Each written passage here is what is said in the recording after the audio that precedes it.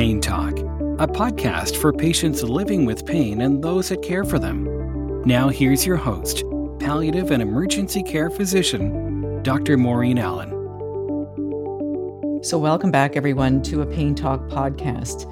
In this podcast, we're going to talk about chronic pain, but also in reference to how we're managing our chronic pain in this COVID-19 pandemic. It is such an important topic. So we're talking all things COVID today, and it is a crazy time, there's no question.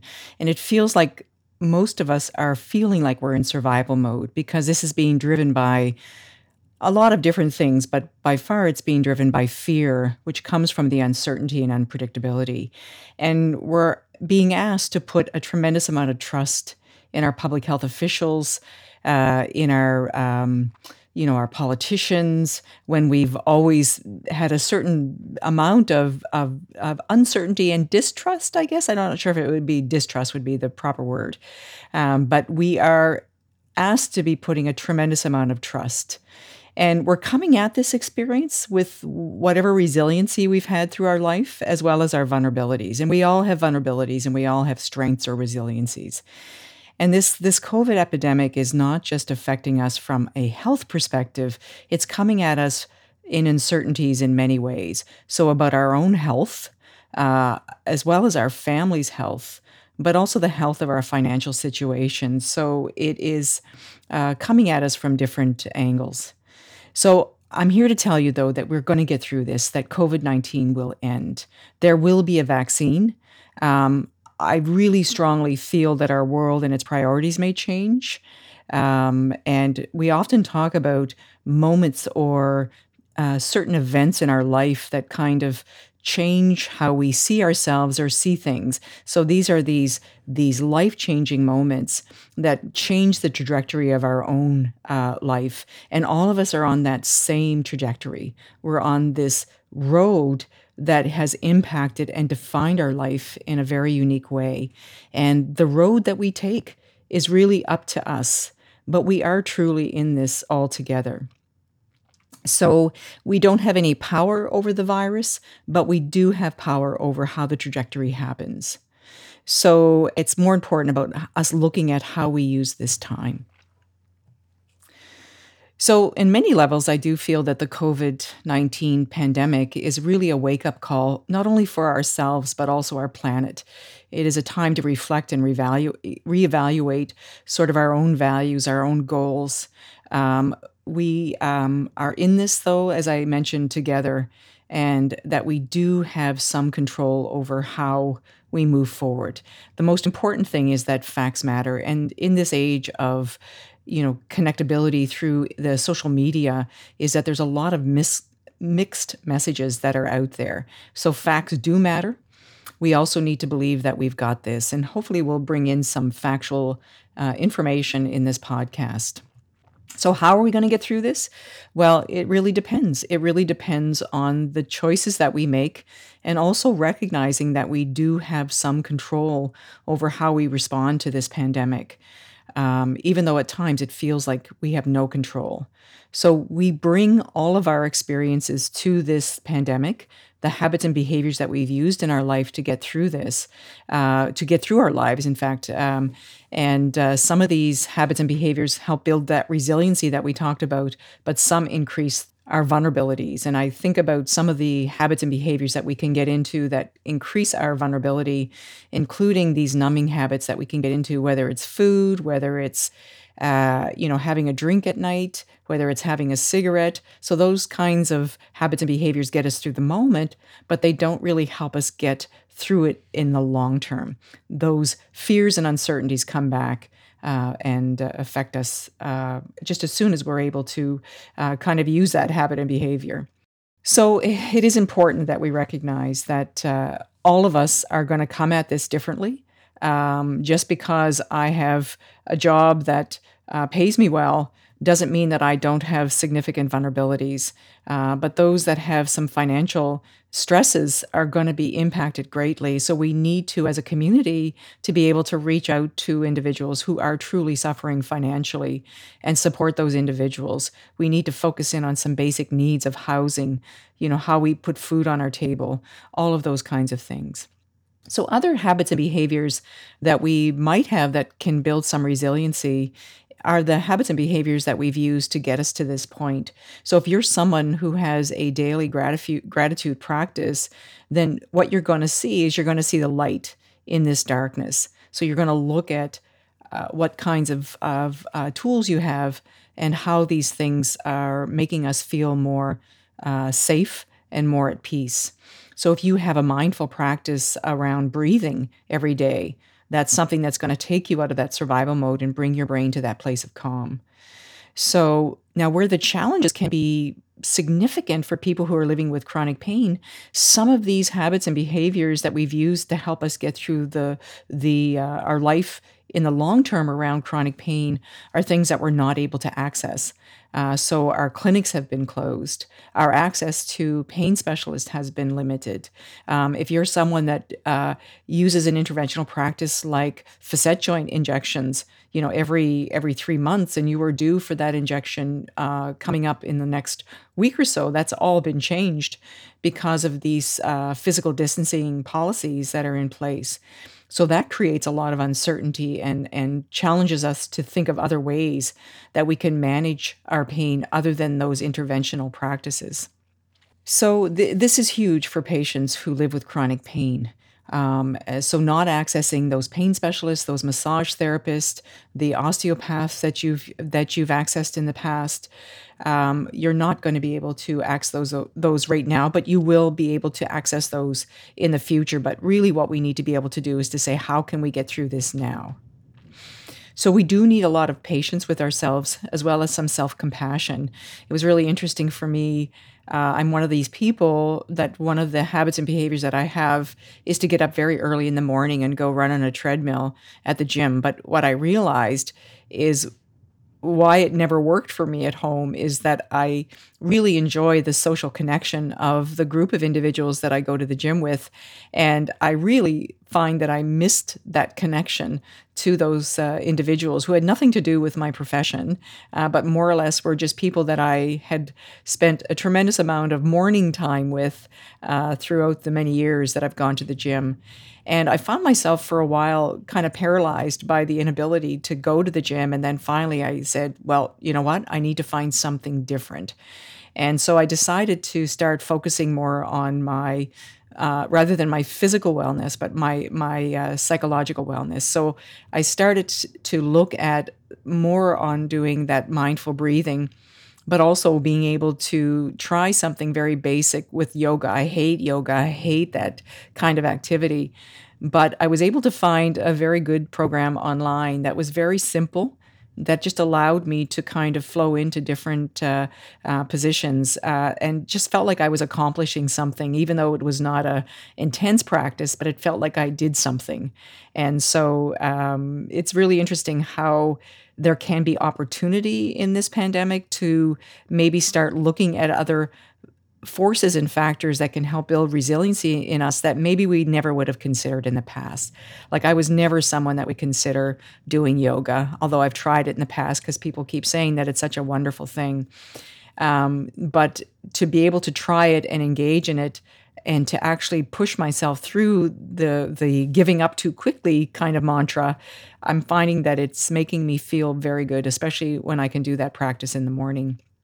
So as I say, there's no playbook for this. This is all new for all of us.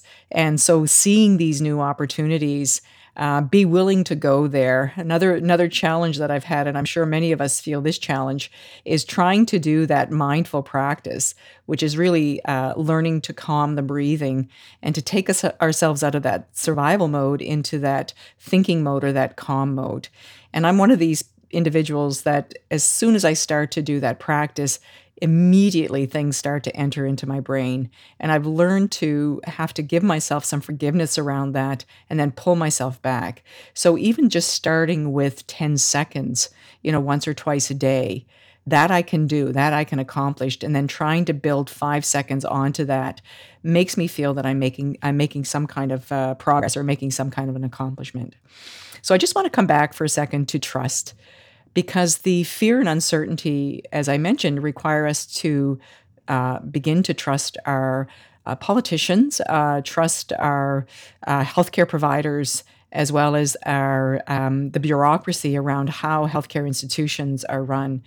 And I look at what is happening. I can only speak to my own province, but I can also talk nationally, that we have some amazing individuals who are in charge. Is it perfect? No.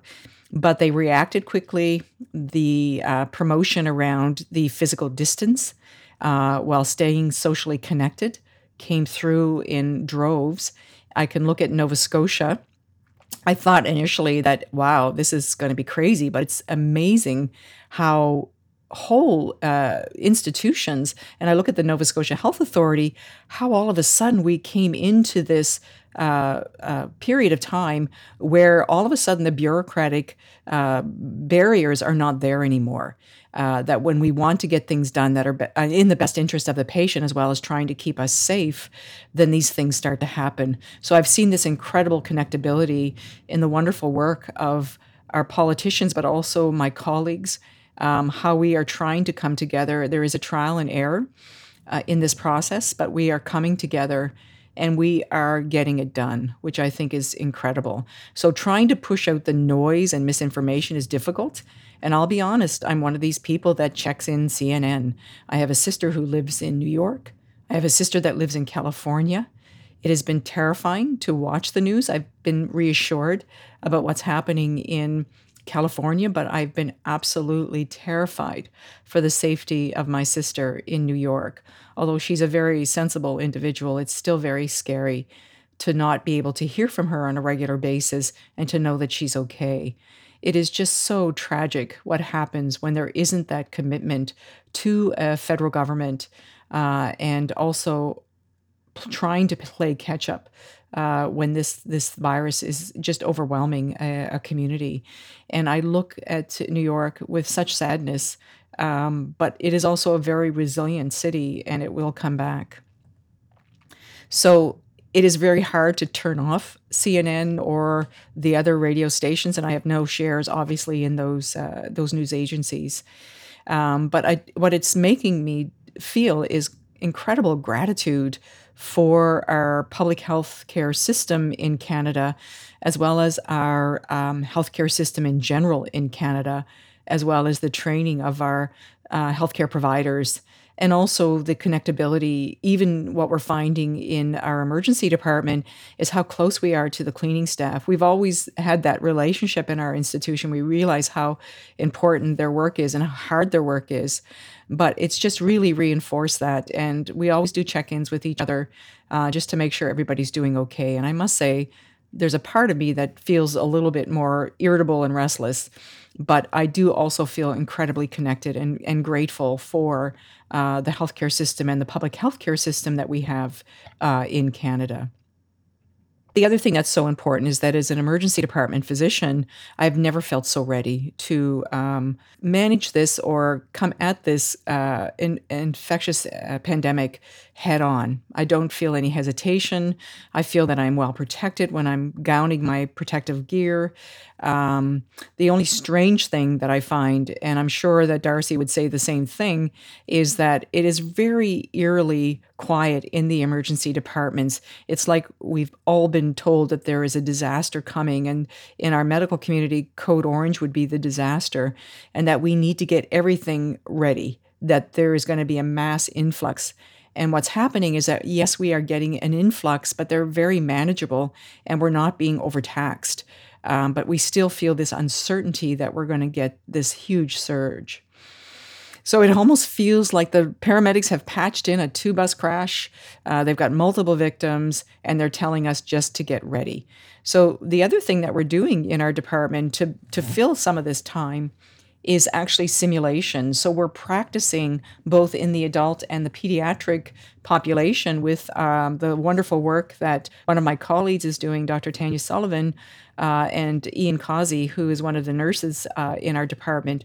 They are movers and shakers around simulation, and they have been doing this now for a few years, but the simulation has made a huge difference to us during this COVID epidemic, meaning that we can practice and imagine difficult scenarios so that we can make sure that we're providing the best care possible to the individuals that are coming in through the emergency department.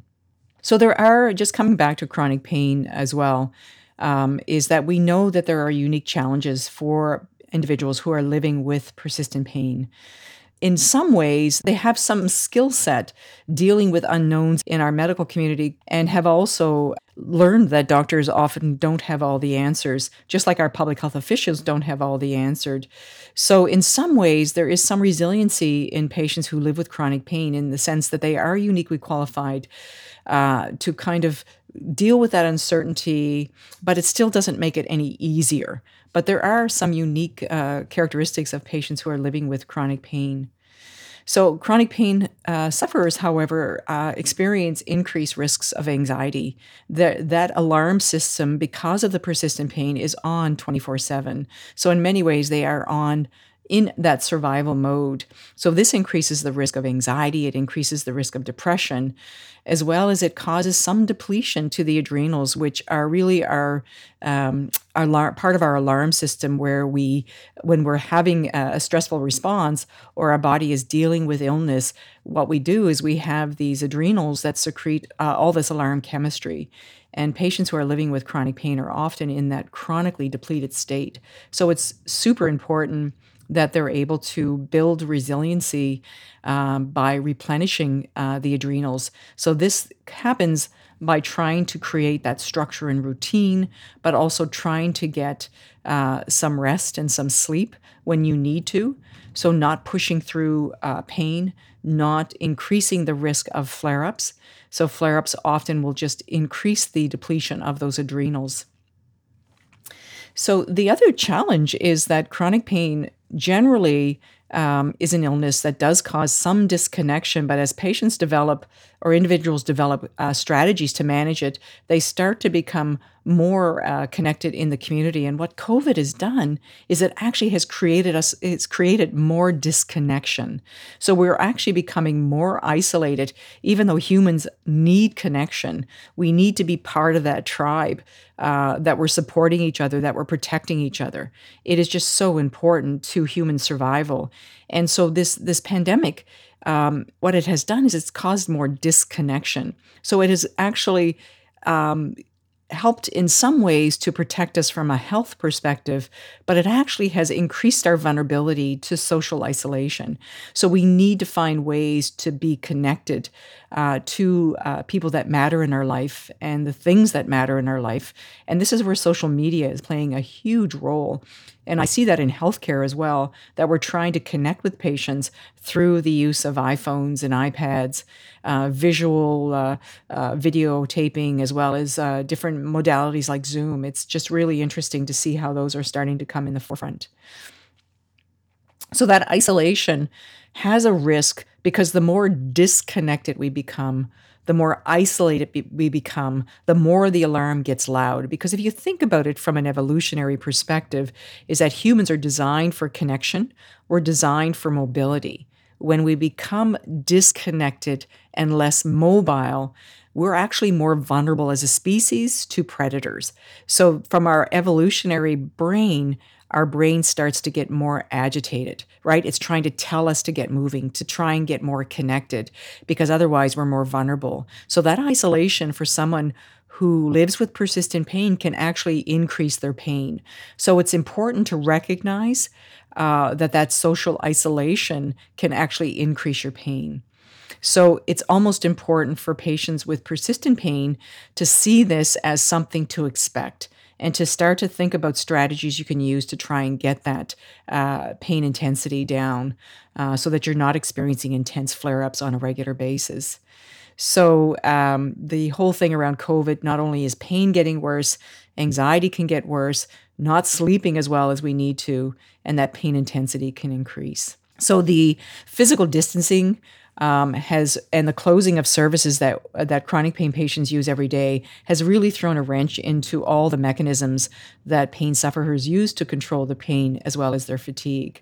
So this distancing mandates that you've had to eliminate your acupuncture appointments, your massage, as we mentioned, as well as those routines around exercise, but even going out.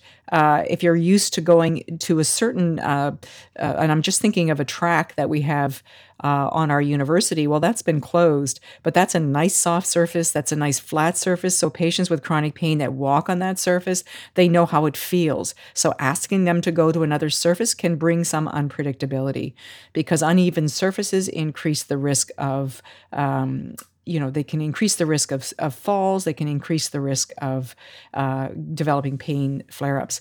There's also reaching the individuals that have helped us from a mental health perspective that we may not be able to access as well. So a number of challenges.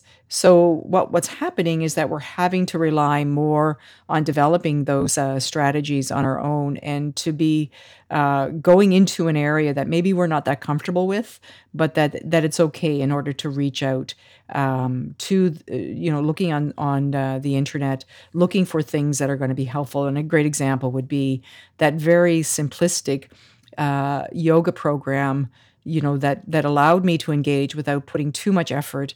But if you're someone that is going to be difficult, sitting in a chair and doing some of those maneuvers so that your body and your brain feel that you're actually moving. So I want to talk a little bit too about chronic illness, chronic pain, and immunosuppression. You often hear that patients with chronic pain are immunosuppressed. And from a healthcare perspective, I find that a little bit challenging to wrap my head around. Because when we think about immunosuppression, we're thinking about conditions that literally do suppress the immune system. So this would be patients that are on steroids. This would be patients who have an illness like diabetes, who often have some immunosuppression, or they have inflammatory conditions like rheumatoid arthritis in conjunction with their chronic pain. But chronic pain as a disease in its own right is generally not something that suppresses the immune system. The stress and the anxiety and the constant alarm does challenge our immune system, but we do have the ability to fill our tanks, right? So we do have an ability to replenish our adrenals that I did mention before. This becomes a little bit more challenging when it requires, when a condition like rheumatoid arthritis in a patient who's having to use an immune suppressive drug like methotrexate or hydroxychloroquine that we talk about in the COVID crisis. Those types of medications actually help to dampen down the immune response, but actually help the patient who lives with an inflammatory illness to actually be able to have some quality of life. But if someone is living with chronic pain alone, generally the immune system can be replenished. Not to say that people with rheumatoid arthritis should not be using some of those skills to replenish their adrenal glands as well, as well. Just a couple of things then to try and build that resiliency around your adrenals. So things that are going to build that include that social connection that we talked about, chatting with groups of friends, reaching out to family through Skype. And I'm one of these people that is not orientated very well to technology. But when I saw my 87-year-old mother Skype with her daughter in California, she shamed me into it. So being able to use technology, I think, or challenge ourselves to use the technology is very important. There can also be benefit of just getting out of the house and disconnecting from the TV. And that's probably one of the hardest things that I find to work with. But when you go outside and you breathe the air, and you listen to the birds, especially this time of year where we're starting to see some spring, or we start to feel the wind on our face, or even the warmth of the sun on our face, it kind of gives us a reality check. And you realize that the world is still going on. There's safety in that. As long as you're maintaining that distance from one another. You obviously the people in your home you could be close to, but you're trying to keep that distance away from people that are not part of that home situation. But it's important to realize that when you go out and you feel the warmth of the sun and you feel that wind, that is reality, and just kind of breathing that in. You can also just even go out and walk around your home for 10 minutes if it's a safe place, if it feels safe, because this is the other thing that's important, is that when you're moving or walking, that surface has to feel safe.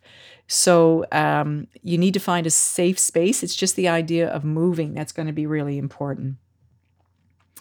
So it's important as well, and I'm going to try and get Virginia McIntyre back. And as you know, she is an individual who lives with persistent pain, and just to get it from the how she's doing, but also how she's connecting with other individuals who are living with chronic pain, and maybe share some tips and some information for everyone. So there are a number of groups, and if you go into the Nova Scotia Health Authority, the Chronic Pain Network, there may be some connections that you can look at. The other thing that I find helpful is even just going into supports or platforms that can provide very interesting information around how to manage stress or depression. I think of TED Talks. Those are really interesting sometimes, and they can challenge us in different ways of looking at things. But the important thing is that self-care is the key when you're living with chronic pain. So asking yourself what you can control and what you can't control.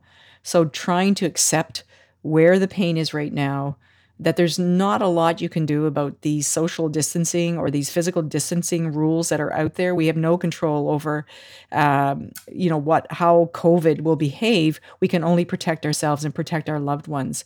So it's hugely stressful as well. Our kids are not in school. We don't have that quiet time that we're used to.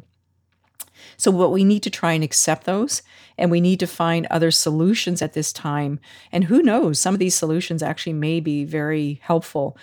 We can use those to build that resiliency in how we're managing our pain, because we've all been tried tremendously. So finding things around moving every 30 minutes, setting your alarm, taking those extra baths if you can, that meditation and that journaling. So self-care is so critical at this time, especially for those with chronic pain. And when you're trying to adjust, with your life now, it's okay to grieve all the things that you had prior to this and all the things that feel like they're gone.